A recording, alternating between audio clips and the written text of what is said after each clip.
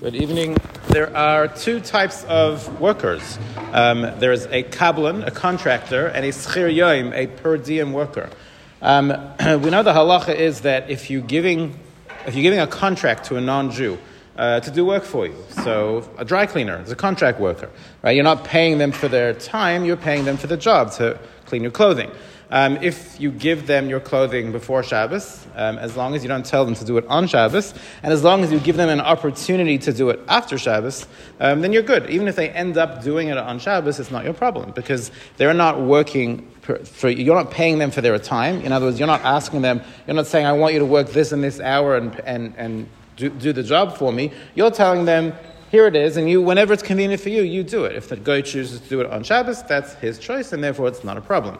A schir yoim, on the other hand, a per diem worker, is a problem, because you're telling them, I want you to work for me certain hours, let's say on Shabbos, and they can't do that. You're not allowed to have a schir yoim work for you on Shabbos. The reason why I bring this up is it is very relevant to the question of a housekeeper. So many people employ housekeepers who are around the house on Shabbos. Now, as far as I know, housekeepers are per diem. You don't pay them for their job. You don't pay them for, I'll pay you $10 to wash the dishes. You don't do that, right? You pay them an hourly rate, a daily rate, a weekly rate, however it works. So the question becomes like this. If you have your housekeeper and she's around the house on Shabbos, we've discussed in the past that if, let's say a non-Jew does a melacha, you're not allowed to ask them to do a melacha, let's say they just do it anyway. Right? Let's say a non-Jew turns off a light for you. Turning on the light is a problem. Turning off the light. Right? Non-Jew turns off the light, that's fine.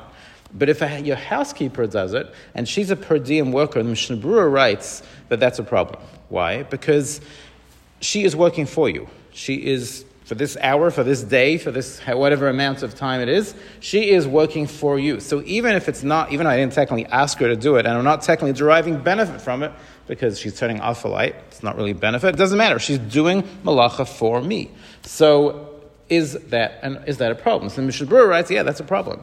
But then again, the Mishnah Berurah was writing that in about 100 years ago, when if people had what he refers to as a shifcha, basically a maidservant, they were basically expected to be around all the time and be at your beck and call.